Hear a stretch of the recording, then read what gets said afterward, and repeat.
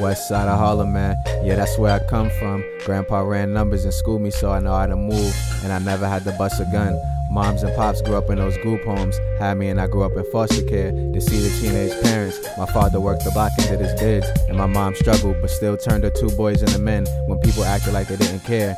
Black radicalism and hustling is in my pedigree. So despite Section 8, my mom still raised a prophet, prodigy, and intellectual rebel. But I moved like a refugee. A prophet just like Moses, and Moses like Shaka. Zulu, my mom's was named after Mama Africa. So you know Daquan and the line of chakras. See, I grew up on free lunch. Been homeless, never sold a rock, never had the best jump shot, and I couldn't rap, but you still hear me, and I'm smiling ear to ear. Hard times transform me, and Pitch and Hope took me around the world 4 times, and I'm a free lunch baby who grew up on welfare. Matter of fact, I had free lunch since I was 2, all the way to a nigga finished graduate school. See, integration is separation that was instituted in the world's so-called richest nation. No matter what our vocation, level of education, and occupation, until we understand that the global political economy is racist and classist, we won't know our global situation. Young king, young queen, smile, smile, smile.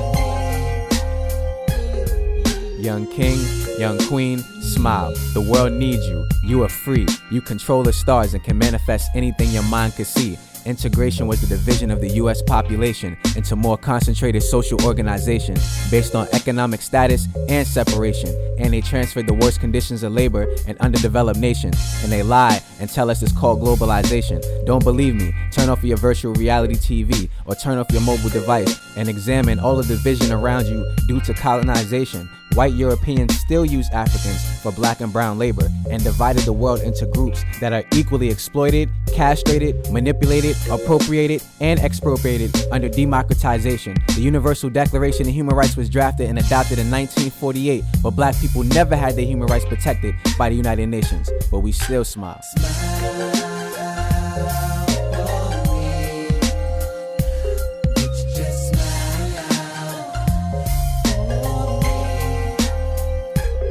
Your power is in your perception, queen. Focus on being yourself, embracing your heritage, and loving who you are on the inside. Nobody is built like you and can survive the things that you've been through, so be all that you could be. Trust me, you have some unmanifested visions and ideas that you gotta see. Your power is in your perception, king. Focus on being yourself, sustaining your health, protecting your mind, your seeds, queen, and family. You've always been a threat, so they turned you into a weapon that destroys yourself from within. The belief that what's considered black is negative, derogatory, or weak is the only sin.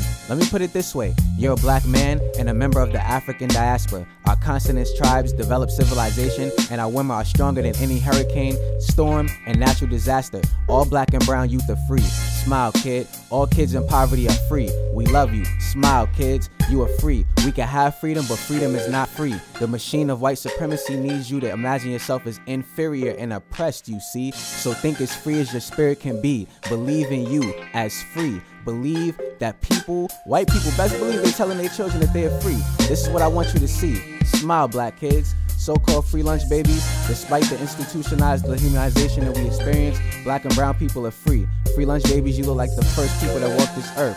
We love you, black and brown kids. Meditate, concentrate, levitate, elevate, liberate. Smile, kid. Smile.